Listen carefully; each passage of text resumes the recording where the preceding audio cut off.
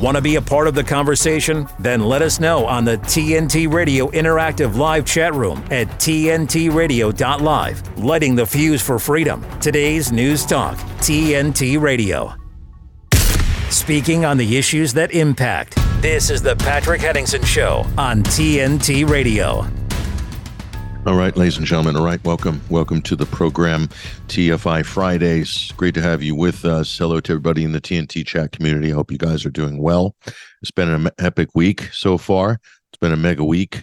We've had some incredible shows, incredible guest segments, great discussions here on TNT, hitting the hardest as any media outlet, and also the biggest stories in the world. So we're going to continue that today. Of course, we're going to be joined in the second hour by a legal correspondent from New York City, Matthew Russell Lee from Inner City Press. We'll be getting into the scrum there in the second hour. And also in the first hour, I want to welcome first time to TNT, best-selling author Dr. Martin Cohen is joining us. He's actually written a great article, which we had the privilege of publishing at 21stCenturyWire.com. And it's on the 7 ways that Israel controls media coverage on Gaza. Dr. Martin Cohen is going to be joining us in just a few minutes, and I'm really looking forward to that discussion. He's just written a really brilliant article, and I think we're going to go through it. And it really kind of explains a lot, gives really a full shape of how the propaganda talking points are formed, how the narrative is controlled, how arguments are being constructed. And the end result is the public has been really well gaslit on this issue in the last 5 weeks. But if you really want to extend this back, this gaslighting has been going on really for decades, truth be known. So we're going to be joined by him and looking forward to that discussion. It's going to be very informative discussion indeed. Now, let's go to Ukraine for a moment. This is an interesting story that's popped up on Bloomberg. You have to remember Bloomberg News is one of the establishment's premier propaganda outlets, oracles. Michael Bloomberg is a deep state operative who's managed to buy up large swaths of the media. Mainly, he started doing financial news, and he branched out just doing general mainstream propaganda on behalf of government, on behalf of the military, and of course on behalf of Israel as well. So the Bloomberg News is one of the most biased and twisted of mainstream outlets. However, you do have to pay attention to deep state propaganda, because sometimes the deep state sends signals out and gives you kind of a clue that maybe the establishment is changing course. So you'll see when the cause celeb, which they've been pushing for the last 2 years, in this case, it's Vladimir Zelensky being like the icon of all democracy in the universe, and how wonderful Ukraine is and how they're going to defeat Russia. And we just need to give them a few more $100 billion tranches to make it all happen. So get behind the war effort, everybody. That's basically what Bloomberg and others have been pushing for the last 2 years. But now they're starting to throw Zelensky under the bus. So it's pretty clear that his days are numbered. It's just a question of when, not if. And so they've run this story, which I think is, I mean, if I was Zelensky, I'd be worried that the U.S. mainstream, the deep state establishment are putting out stories like this. Okay. So Zelensky fears a new Maidan in Ukraine. So the Ukrainian president has reportedly claimed there will be a Moscow-inspired mass protest in Kiev. So what they're doing here, this is sort of double-ended propaganda. So what Bloomberg is cleverly doing is throwing Zelensky under the bus, but then foreshadowing it to make it sound like it's a Russian operation. So like a Russian color revolution, if you will, in Ukraine to overthrow Zelensky, who is the rightful ruler of Ukraine, we're told, who's basically, Zelensky was a slapstick comedian who was doing like really sort of bad sitcoms a couple of years ago, did a sitcom about becoming president. A normal guy becoming president was called Servant of the People. And after that show ran in the Ukrainian and Russian TV markets, he then starts a party called Servant of the People, runs for president. It seemed like a protest campaign or as a joke, and won by a landslide. And next thing you know, he's dragging his country into World War III. So it's kind of an incredible story in itself. So that's what Bloomberg's doing here. They're saying this. So there is public discontent around Zelensky. They don't allow honest polling. They don't allow elections. Okay. They've suspended the free press. So any criticism of Zelensky over the last 2 years has been illegal in Ukraine. You see, any criticism of the government, full stop, it's illegal. It's not allowed. So supposedly this is the democracy that the EU is welcoming in with open arms. This model democracy. So supposedly fighting the evil autocrat Putin. So anyway, there is a military coup probably underway. I would think that the United States or the British would be organizing that. So they support Zelensky, but they will also support the coup. Okay. It's not a Russian-inspired coup. Definitely be the Western governments will go to Zaluzhny, who's the head of the Ukrainian armed forces. If he's not willing to play ball, they'll find the next in command. They'll get rid of Zaluzhny and back whoever, Zaluzhny or the next in command, whoever will basically play ball in this kind of staged WWF drama, World Wrestling Federation style drama, to have a coup or some change of hands, if you will, in Kiev. So that looks like that's what's happening. Just reading through the Bloomberg propaganda lines. And by the way, there's similar versions of this story that have appeared in the New York Times and the Washington Post. These are also establishment stroke deep state media outlets. Okay. So they're saying the Ukrainian president, Vladimir Zelensky, told journalists on Thursday that he received tips, anonymous tips or intelligence tips about a Russian, quote, influence campaign aimed at destabilizing his government. Well, the Russians don't need to do that. He's destabilizing the government perfectly fine himself by attaching his ankle to the ball and chain that is NATO. Okay.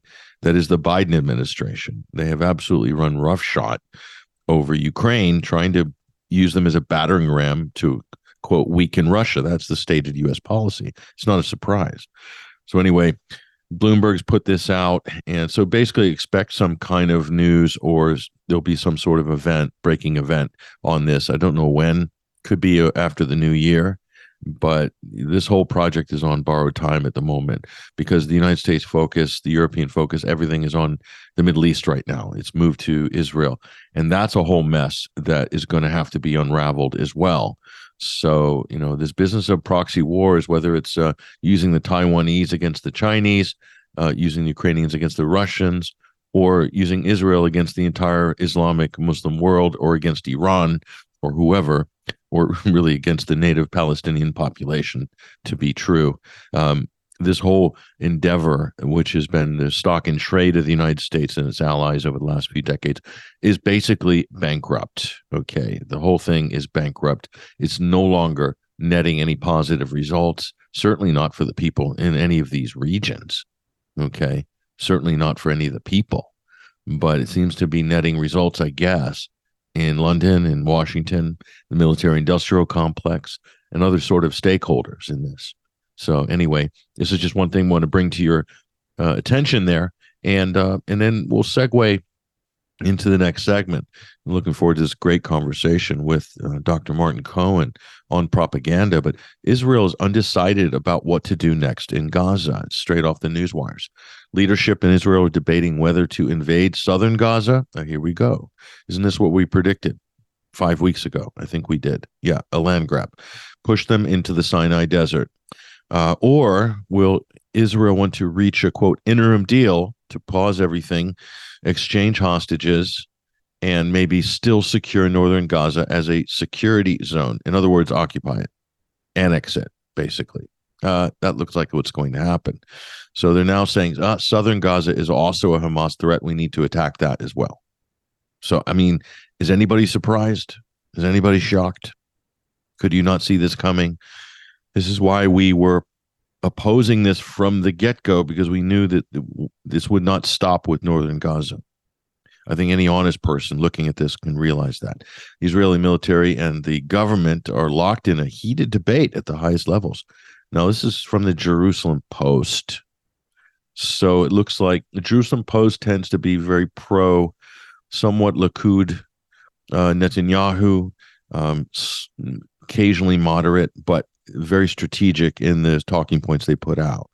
So the reason they're putting this out now is there's going to be some sort of a shift or a policy announcement. That could be an expansion of operations into southern Gaza, or some other sort of interim deal they're calling it, which is only that, an interim deal. It's not a permanent settlement. It's not going to stop the fighting or come to any real resolution. It's literally to get from A to B and then to C. This is for Tel Aviv, for the West. They're working out how to proceed. So yes, undecided on what to do next, but they are going forward, either now or later. Okay, that's the whole point of this. Palestine is shrinking. As you look at the map from the last 70 years, it is still shrinking. That's the point that we should highlight on this story. That would be my takeaway of this particular story here, this headline from the Jerusalem Post. We'll talk about other issues relating to this, but just more generally, the propaganda operation that we're all witnessing. It's breathtaking, ladies and gentlemen. Let's find out what's behind it with our next guest, Martin Cohen. I'm Patrick Henningsen. You're listening to TNT. Today's News Talk. We'll be right back. Mark Morano on TNT Radio. Anti-Semitism existed long before DEI, but here it is. At the heart of DEI is a simple binary. The world is divided between oppressors and the oppressed. Proponents of DEI cast white people as oppressors, black people as the oppressed. Will they apply this frame primarily to America? They often apply it to Israel too. Apparently, Israel is a bastion of Jew whiteness with a racist commitment to shattering the lives of non-white Palestinians. What's interesting about Jews as white oppressors, this is exactly what got Whoopi Goldberg in trouble on The View, where she actually, and still even doubled down the next day, didn't think it was a big deal, but was finally forced by ABC to take a few days leave, issue an apology. But she essentially said that the Holocaust in Nazi Germany was no big deal because it was just white on white oppression, not the kind of thing that we'd be concerned with today in our multicultural landscape. The Mark Morano Show on today's News Talk Radio, TNT. The Light is Britain's far-right conspiracy theory paper spreading hate and vicious lies. No, that's what the BBC say. The Light is the only national newspaper bringing you the real news and informed opinion on what's really going on today. You can subscribe, order copies, submit articles, and read back issues on our website, thelightpaper.co.uk, and see for yourself why the establishment are so worried about the uncensored truth getting out to people every month. The Light Paper. Not far right, just right so far. thelightpaper.co.uk. We don't rock, we talk. Today's News Talk, TNT Radio. All right, welcome back, ladies and gentlemen. Welcome back. We're now number one of this live broadcast. I'm your host, Patrick Henningsen. Thank you guys for joining us. Hello to everybody in the TNT chat community. Great to see you guys piling in there. I see we have over 100 people moving into the chat room as we speak. Great to see you guys. Appreciate all your hard work as well, and all the opposition research links, all the truth bombs, the memes. It all makes it worth it for our TNT chat community. That's where you want to be hanging out during the show, on the URL tntradio.live, or on the app. Just click through and it'll bring you to the website. You'll see the red bubble with the chat room there. You can log in. You'll stay logged in every day, and you can join the community there during the program. We highly encourage it.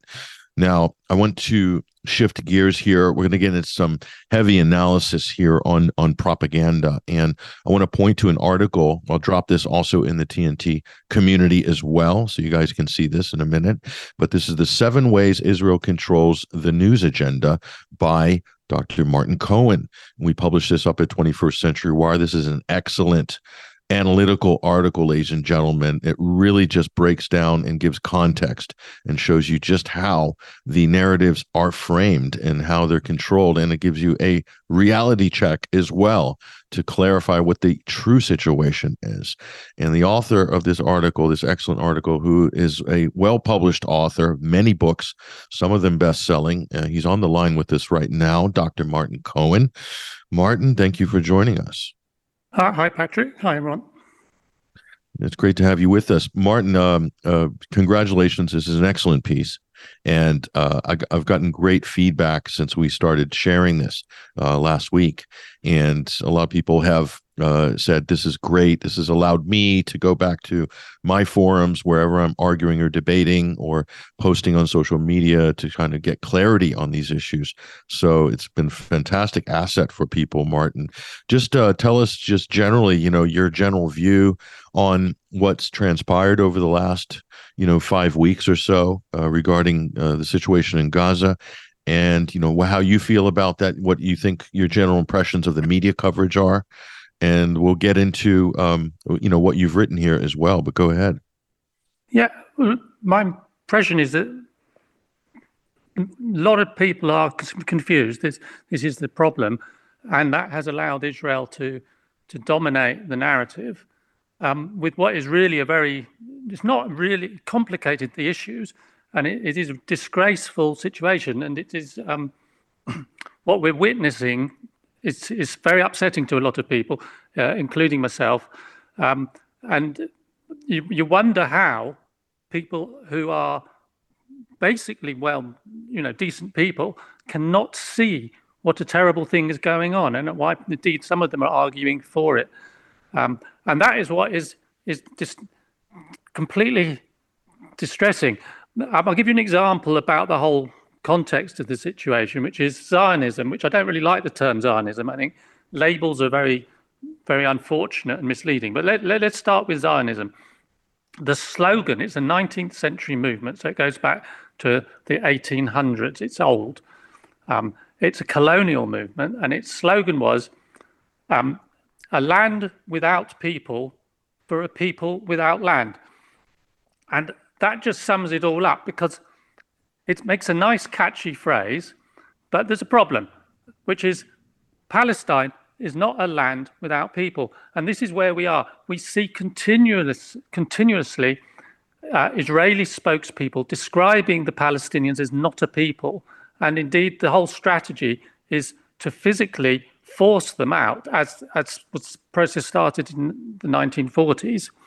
And I put a quote in the article that you mentioned, Patrick, a quote about how the way of persuading these people who were counted as not a people to move was to use terror. And that was explicitly stated by the Israeli government. And we see it today. And this is what I think is so distressing. We see the most crude forms of terror used to force the Palestinians to move. And then the ones who haven't moved have died. Is it 11,000 now? It's never, we've never witnessed such a cynical strategy before, and includes a lot of UN workers who I salute their courage, trying to keep delivering essential goods, and journalists. But what we've got, as you'll be well aware as a journalist yourself, we've got people on the mainstream media from their offices in the big cities writing very influential pieces which are all totally misleading and dishonest.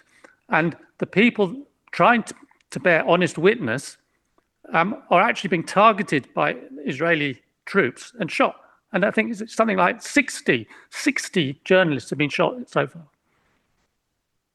Yeah, in terms of journalists being killed in this short of a time frame, Martin, there's nothing comparable in any modern war since we've had modern media, basically. So this is like unprecedented and targeted as well in some cases. I think that's been proven, and the family of an Al Jazeera journalist as well. I mean, this is just incredible. So it seems, Martin, that the intention is to stop the eyewitness accounts, to stop the truth being reported to the world community. That's just another level of perniciousness by a belligerent in a conflict. So definitely a war. I would crime. actually say maybe more cynical than that, Patrick, that the intention isn't to stop the news getting out, but to make sure that the news is that no one is safe.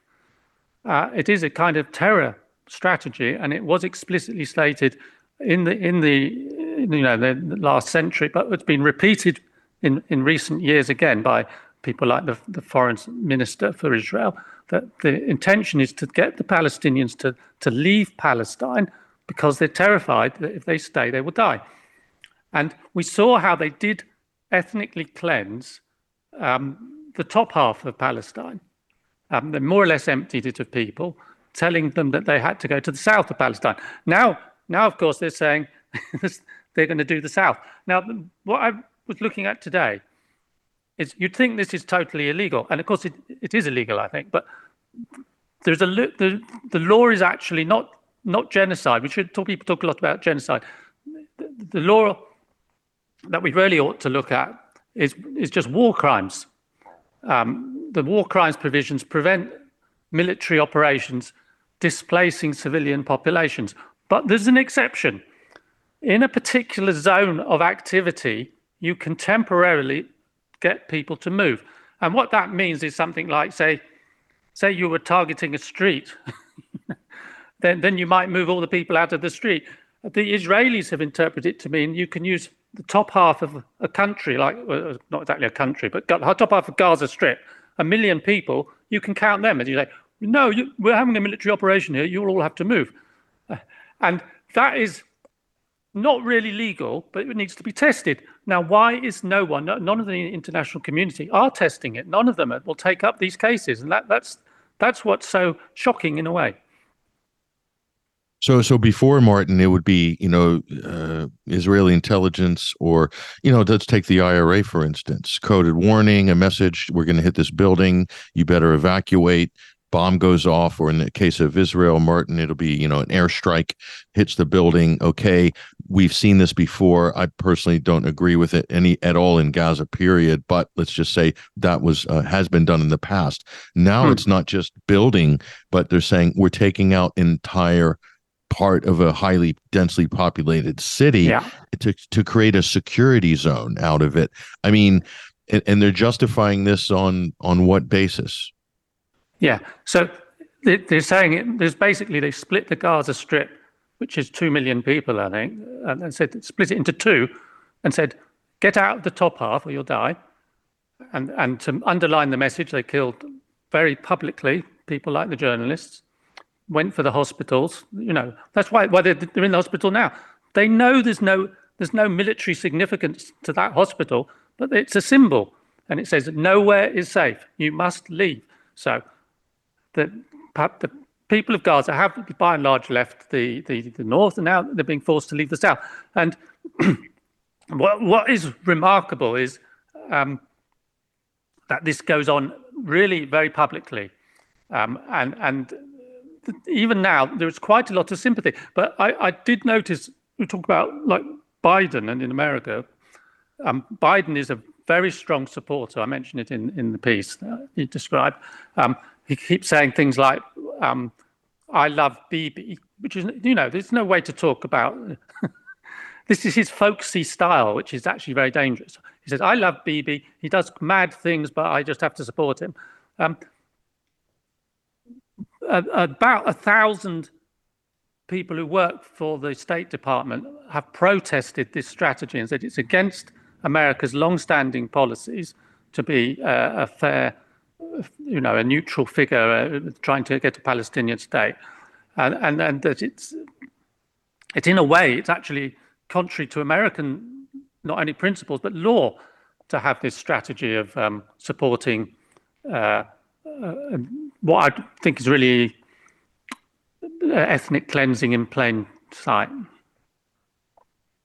Yeah, and also there's the justification, Martin. You probably saw the parliamentary vote just the other day about a ceasefire.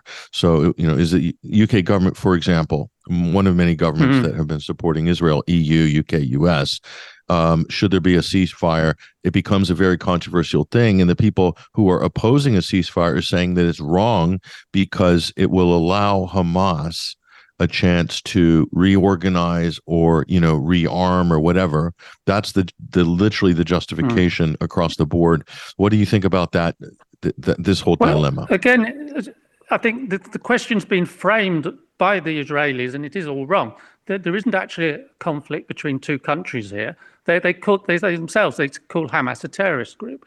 Now, if it's a terrorist group and they're a country with nuclear weapons and a huge air force, there's a mismatch here, and you don't need a ceasefire. You just need to conduct it's a kind of policing operation. You need to conduct it in a proportionate way, and the whole idea that you actually are blowing up cities to find a handful of terrorists is an absurdity. The obvious comparison that struck me was a comparison in the UK with the IRA, who did blow up troops and things in London, and they famously blew up this hotel in Brighton, which is where I come from, seaside town, where all the Prime Minister, which was Mrs. Thatcher, and her cabinet was staying in the hotel. They very nearly killed the British cabinet. Now, the IRA is a serious threat in a way to the British, but no one said that means you then go carpet bombing Ireland. No one said we're going to start destroying Dublin, everyone out of Dublin. The IRA did have links to Dublin. They probably had people living there. They had financial links to Ireland. All the sort of feeble links that are claimed for the people in Gaza would have existed in Ireland. It absolutely unimaginable response would have been a military response by Britain to the acts of a small group of people, the IRA. And of course, it never happened. It wasn't even imagined it would happen. So somehow it's become normalized that if Hamas does something, and I think it could be like they might attack a very small project. The last thing they did was a relatively grand scale. They killed over 1,200 people. Quite a lot of them were not civilians, but let's not go into that. Nonetheless, the scale is not there. It was still the kind of act of non-state operators. The IRA killed, I think, at one point, 200 British soldiers. So when you've got an operation which killed 1,200 Israelis, and you respond by forcibly driving out 1 or 2 million Palestinians, there's no comparison. So what's going on? It's a cynical use of that as an excuse. And I'll take that comparison even further, which you made an excellent hypothetical scenario there with the IRA and the British government. But take South African apartheid regime for a moment. If the apartheid regime in South Africa, when the ANC were designated as internationally by Western powers, some of them as a terrorist group, and Nelson Mandela as a terrorist, if a bomb went off in South Africa, then South Africa scrambles its air force with U.S. planes and bombs, and then levels the township of Soweto and kills tens of thousands of people. That would be not acceptable by anybody in the international community, and certainly that's probably why they didn't do it back then. So my question, Martin, is why is this acceptable today? Has society or civilization, are we in some sort of a strange phase right now where certain things or certain restraints have been removed in morality in the international system? I'm trying to figure this out, Martin, but I'll throw that over to you. I agree, and take some of the spokespeople in the UK for Israel. So I've sort of met people like that long ago when I was at university. They were often in the political groups, always in the conservative political groups. No, that's not quite right. They're also in the Labour groups. There's the Labour Friends of Israel. But the point about those people, they are actually anti-Semitic. They're actually very prejudiced people. They're just bigots. They're in they're always in these right-wing groups. And the whole strategy that you have of so-called anti-Semitism is pursued by people who are actually kind of bigots. And that's why we see most absurd accusations of anti-Semitism thrown at people who just want to, for example, that march in London where people had the slogan from the river to the sea. And then the police is extraordinary. The police are taking photos of those people and putting them on the national media and saying, we want to get these people and prosecute them. So that's part of it. It's a kind of mass psychosis, I think, that is rooted in a false idea that the Israelis are vulnerable people. And I'll give you another example. We have this. Came from Golda Meir. This thing about the Israelis have to fight because they've got nowhere else to go. This always annoys me, and it was repeated recently. That's a bit. I think who was it? Was it Biden or someone actually repeated those words? The Israelis, the Jewish people, and I incidentally for your listeners, I am ethnically Jewish. I'm not religiously Jewish, as you probably guessed, and it's only a weak ethnic link as well. Nonetheless, I've had a lot of anti-Semitism in my time, mostly from these right-wing people. Point is, the Jewish people can go more or less anywhere in the world. They're very successful people. I think there's 6 million of them in America, very successfully in America. They're also in places like Iran, which, despite Israel regularly threatening to nuke Iran continues to be a very civil and livable state for Jewish people. So there's a kind of there's a kind of gross contradiction between the idea that the Jewish people have nowhere to go and the fact that they have the whole world, they're living successfully around the world. The Palestinians are the people who literally have nowhere to go. They're all, now at the moment, they're lined up on the Rafah border with Egypt. Egypt won't let them cross over. I actually think that's probably the right policy because we know what happens if they cross over. They're never allowed back. Yep, that's a certainty. Actually, you addressed this in your article, Martin. Number 2, you say, well, the headline here, of course, the 7 ways Israel controls the news agenda. I'll drop this in the TNT chat in a minute. But number 2, Israel has no plans to stay in Gaza. This is a fallacy. Actually, they do have plans to stay in Gaza. So you've been vindicated there. And on some of these points, Israel is at war with Hamas and is trying to minimize civilian casualties. Of course, that's ridiculous. You pointed out why there. So, and also here's the other thing I want to get your comment on is the dehumanization of Palestinians and Arabs, which I see this right across the Western media, actually. Here in America, where I'm at currently, Martin, Fox News and some of these news outlets, it's just unbelievable, the rhetoric that they've been pushing for the last 5 weeks. But you Palestinians are, quote, animals. That's like another level of propaganda that is being used to justify, war crimes, basically. Go ahead. Yeah. There's this, the defense minister of Israel said, I've ordered a complete siege on the Gaza Strip. There will be no electricity, no food, no fuel. Everything is closed. We are fighting human animals and we act accordingly. A recent quote, there's no comeback. There's no suggestion within Israel that this is unacceptable. There used to be, I suppose we should talk about it, there used to be a kind of Israeli left. There used to be, at least you might say, a debate within Israel. It's sort of gone. It's partly to do with fear. So if you take the Israeli Arabs, which are quite a large proportion of Israel now, they are regularly threatened with being deported themselves, to losing all their civil rights.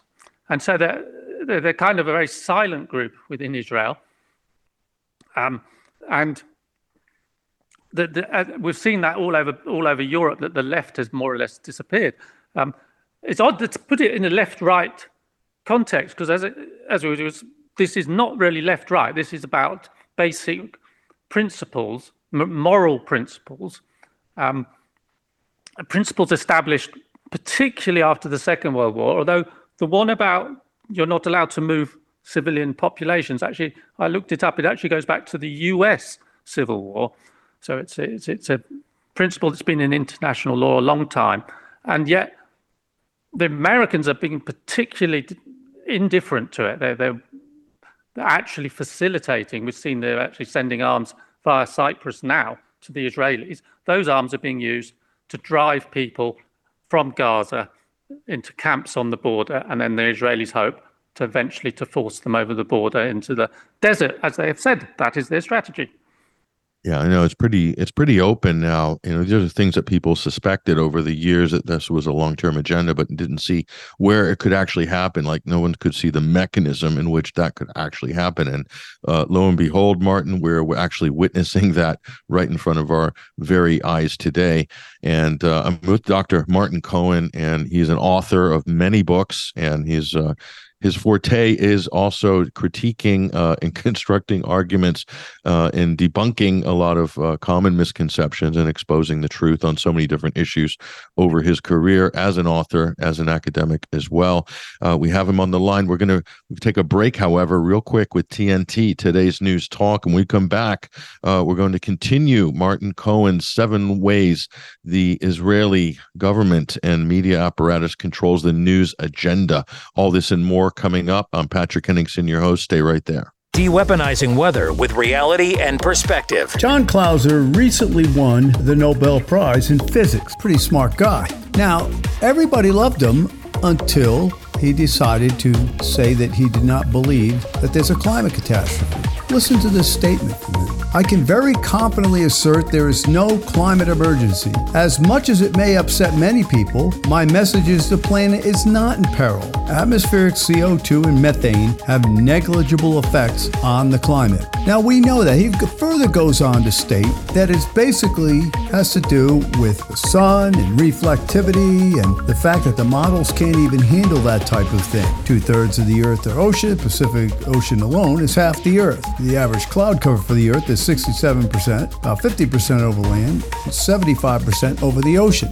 So consequently, nothing can handle that and the cause. Now, I believe the ocean's warm and they cool, and right now, I believe that over the last 30 years, that has to do with geothermal input. That in turn puts more water vapor in the air, puts more clouds in the sky. There may be more reflectivity, but then again, there's more trapping of low-level warmth. So it goes back and forth, especially in the real cold Arctic areas. But the point is, it is a complex system. CO2 is not the climate control knob. Man has only contributed 3 to 5% of the total CO2 in the atmosphere anyway, and yet you see John Kerry sitting there at the summit with the leader of China, the very country that is dumping all the CO2 in the air. Hypocrites. This is TNT Climate and Weather Watchdog meteorologist Joe Bastardi asking you to enjoy the weather. It's the only weather you've got. When a crisis hits, close to home and across the globe, nonprofits are on the front lines, ready to serve. Healing, nurturing, rescuing, protecting, inspiring. The work of philanthropic organizations has never been more important, and it's donors and volunteers like you who make all this possible. Thank you, the Nonprofit Alliance. Patrick Henningsen and TNT.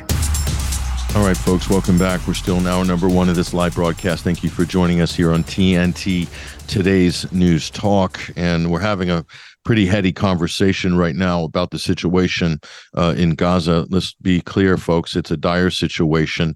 And a lot of this has been able to happen. I think it's been enabled by the media coverage that we've all been slammed with for the last 5 weeks. And a lot of the initial reports, a lot of the assumptions, a lot of the atrocities that were claimed from the beginning, many of them one by one have been gradually debunked. First and foremost by Israeli media and sources themselves. So, but unfortunately, and we have Dr. Martin Cohen on the line, who's a best-selling author, and he has written a great article, 7 Ways Israel Controls the News Media.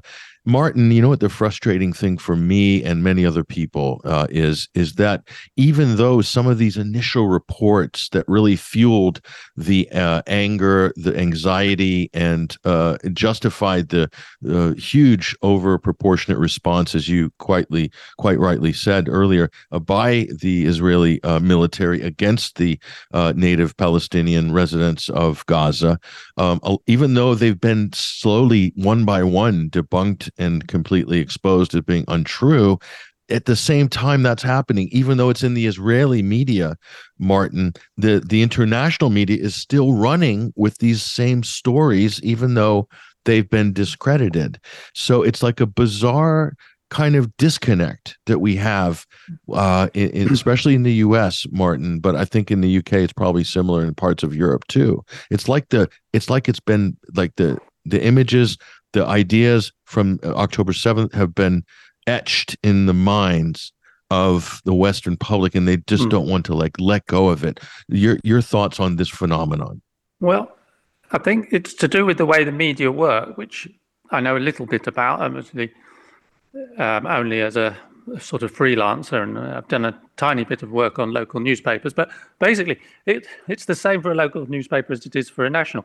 That journalist goes into the office and they look at press releases produced by the authorities, and then they just reprint that. And this is why the narrative that we're getting is not analysed. Now, the just pro-Israel narrative is being pursued by the governments. I find it odd that the governments are not taking it on. But then the governments, increasingly we see, are also very lazy. They simply look at the paper. So they open the paper and see what what line is running in their favour. And so there's a kind of complete absence of any critical evaluation. And where you've got, as you certainly have, you have got specialist journalists, and you have got people otherwise, politicians who also take a deep interest in these matters, but they're all marginalised. And you've got your popularisation, your popular narratives. They talk about social media and misinformation all the time, but it's actually, the problem is that the mass media is misinformation and disinformation, and that the governments themselves are running on it. They're pursuing policies which are ill thought out, go against specialist advice, because they are following columnists and editors appointed often by people who might have a completely hostile interest. We've had a discussion in the UK about the Russian links, but leave aside the Russians. You've got your business interests, and they're basically, when you've got something like Gaza, you say, well, how can it be that there isn't really a proper discussion? People aren't saying, just a minute, this looks like a war crime. We shouldn't be involved. We shouldn't be supporting it. We should actually be resisting it. Britain has this historical obligation towards Palestine to protect the Palestinians. Why are they doing the opposite? Why are they actually siding with the Israelis? But there isn't a discussion, and that's what I think, Patrick, is the problem. We're in a kind of internet society where there's a babble, and the worst people can influence it. And they say, this is completely wrong, they say the worst people are the alternative people. No, the worst people are the people in government. And I know you also were, I think a very vocal and a voice of reason during the whole COVID farrago as well, talking about the propaganda coming from governments about lockdowns. And I remember when we had the discussion about that, you talked about messaging coming in triplicate. So to be, the propaganda will be coming in threes. And we see some similar configurations here where I'm having a debate, and you might have experienced this as well, and you're actually trying to make a salient, cogent point about facts, and people come back and say, well, they beheaded the babies, they raped the women, and they butchered civilians. And that triplicate I have seen repeated so many times. And I don't want to get into speculating whether, there's crib sheets of talking points that are being circulated through certain operatives on, social media. There might be influence operations. I don't know for sure exactly how that works, if it does, but you do see that kind of, those talking points, they get repeated, copied, pasted, and then that becomes the sort of discourse. I saw it during the COVID farrago. We're seeing it here again. And one of them is that, as well as I hear, Martin, and you say this in your article, you cover this, Palestinians only have themselves to blame. They brought it onto themselves because they voted for Hamas. How dangerous is that propaganda line? Because I think this is actually lethal. But go ahead. Yeah, but that just links up to what I said at the very beginning of our interview, was that there's this idea that the Palestinians are sort of a non-people, and they don't have any status in our concern. So that the Jewish people, as the Israelis misleadingly present themselves, have this call on our support because of the Holocaust, but the Palestinians have no status at all. They are a non-people, and as you were saying, other people then throw onto that things like, not only they're non-people, they're all Hamas terrorists, or they're animals, or they're whatever. But the worst thing is they just don't turn up as a concern. I was watching the events, and I thought, well, look, there's 2 million people in Gaza. Can the Israelis drive 2 million people out of Gaza? And I thought, no way would the international community allow that to happen. They've already driven half of them out. And there's very little noise from the international community. And that includes Arab countries. We should say, what is going on? They're the dog that hasn't barked. And this is very frustrating. The Saudis, for example, could simply cut oil production. They don't have to stop it completely. They just cut it. It doubles oil prices in America. The Americans don't like anything that hits their wallet.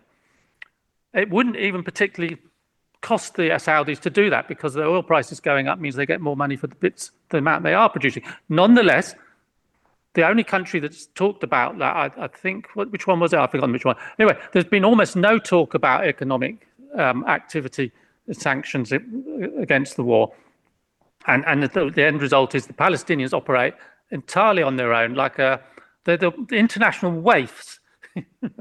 They have been for 80 years. Why don't they have any? Why don't they count? They're a Semitic people as well. All this talk about anti-Semitism. They're a Semitic people. Why are they people just say they don't matter? Yeah, they've actually been expunged from the public consciousness in the West. And you also covered this as well. You saying that they're saying, well, we can't negotiate with terrorists. The Hamas is using the Palestinian people as human shields, and they're almost inferring, Martin, that it's their fault because, well, it's just collateral damage. The population's being used as a human shield to protect Hamas.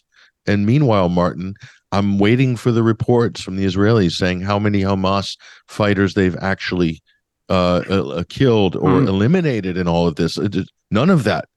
It's been 5 weeks. I'm like, where is it? Also, Patrick, a bizarre thing about that human shields talk is that, yes, you can object to people using someone as a human shield. Like the Israeli Defense Force have strapped. Well, I don't know if they've really done it, but there've been pictures of Palestinian children strapped onto the fronts of their armored vehicles. That's a kind of human shield. Now, when someone is used as a human shield, that's a bad thing. What it doesn't mean is that you can shoot the human shield.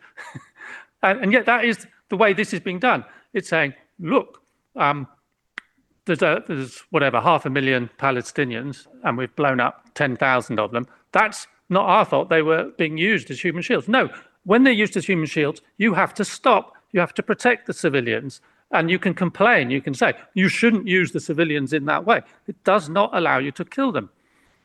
And it's just an example of how everything is turned sort of upside down in the Israeli-Palestine conflict. Another example is the negotiating, which you mentioned earlier. People say, we can't negotiate with Hamas. Hamas regularly comes out with very moderate, mild proposals for a peace settlement, very moderate.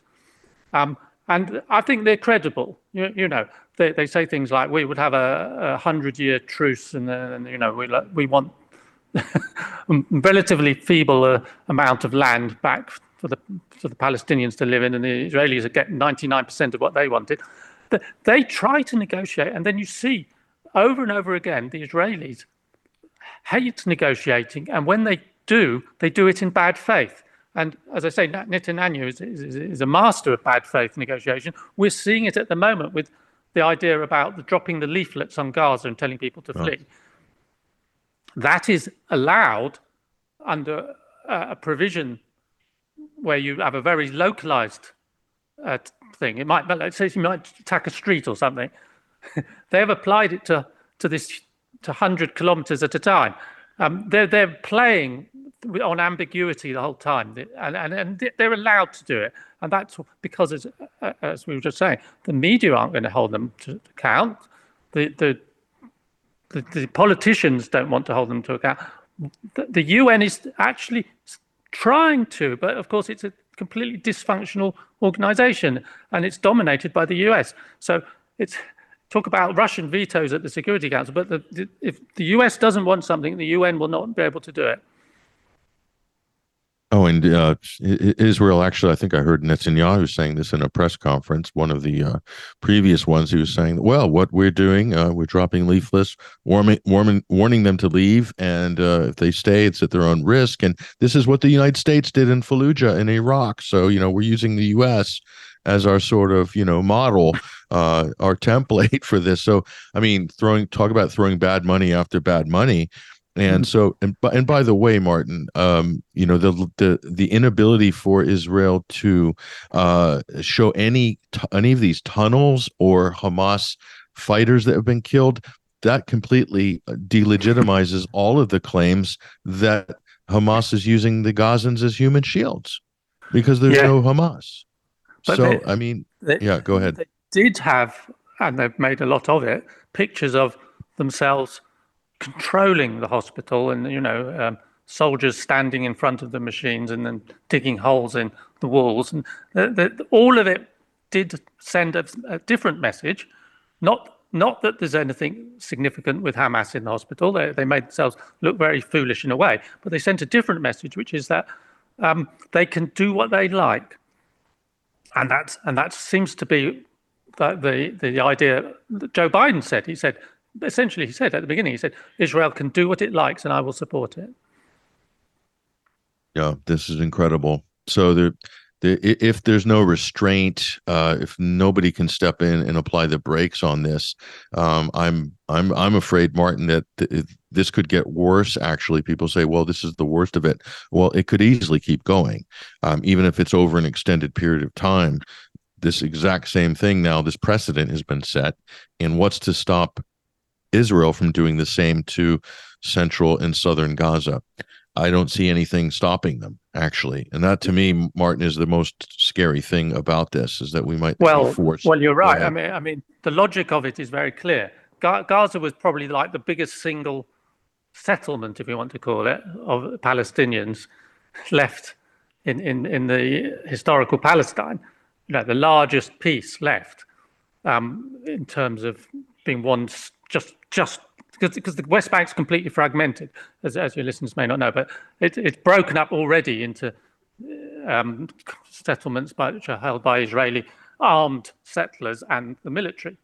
But Gaza, they withdrew from, and this is a thing that they keep repeating, they withdrew from it, and then they say, look, Hamas has abused our kindness in withdrawing, but what they don't say, which is that over that period of the withdrawal, they've held Gaza under a very bitter, a very cruel siege, where they control all aspects of everyday life, and they prevent Gaza having normal business enterprises, so people live in complete poverty. They also they're not even allowed to fish off the sea. They're allowed a sort of paddling pool-sized bit of water to go around. This is an ancient fishing people, the Palestinians. So every aspect of it is outrageous. And yet, this is somehow all just all pushed to one side, and then you get stories like, how horrible the some Hamas attack was. Yes, probably some of the Hamas attacks are horrible. So what? The Hamas are what are they? They're a millionth part of the population. Well, not millionth, but they're a tiny segment of the population. So over to you, Patrick. No, I think you've laid out this really well. I think you've laid out the basic points, some basic points in the argument. I think if people look at your article, if they understand it and they can apply this to the conversation, they'll be much better equipped, really, to have some meaningful and productive discussions and debates on this very contentious subject politically. It's very polarizing, but, ladies and gentlemen, logic and facts will win the day. Eventually, we just need to keep pushing forward. And we want to thank you, Dr. Martin Cohen, for your work on this, but also just for your time coming on TNT this week. We really appreciate it. Thank you, Patrick, and thank you for trying to look at all the issues objectively. No, thank you. Thank you. There he goes, ladies and gentlemen. That's Dr. Martin Cohen. You can find many of his books online. Just do a search for that, but follow him also on social media. We'll drop his Twitter profile in the TNT chat community. Keep an eye on Martin's account for more updates and commentary on this and other issues. And we're going to go into the second hour in a moment. So we got some news headlines, some analysis coming up, plus Matthew Russell Lee from the Southern District of New York federal courts for an inside scoop of what's going on there legally with the Trump trial and everything else in the United States. I'm Patrick Henningsen, your host. We'll be back after the top of the hour news headlines, so stay there.